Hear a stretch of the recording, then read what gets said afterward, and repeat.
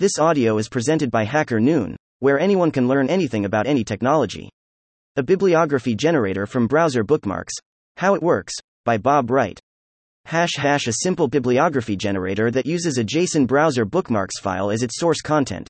Prerequisites encode the first requirement for the bibliography generator's operation as a source OFITS content data, which consists of a JSON object created by a browser bookmark manager application named xbrowserzNC.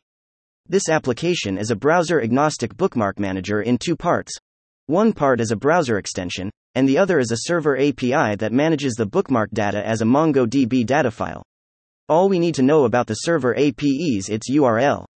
The browser extension can be found in online app stores, like Google Play for the Chrome browser. The basic idea is that the xbrowserzNC application stores your bookmark data in an encrypted database which is stored on the API server.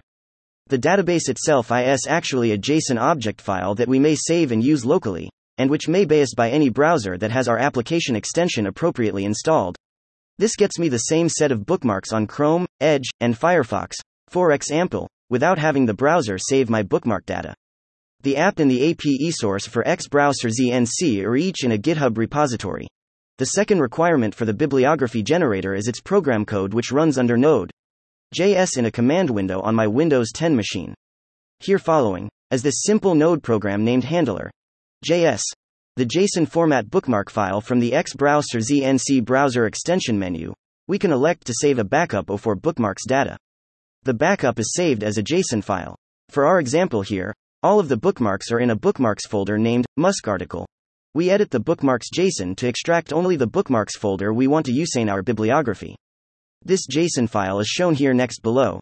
The bibliography file if we submit the JSON file above to our Node.js handler program, it will generate the following HTML format bibliography listing.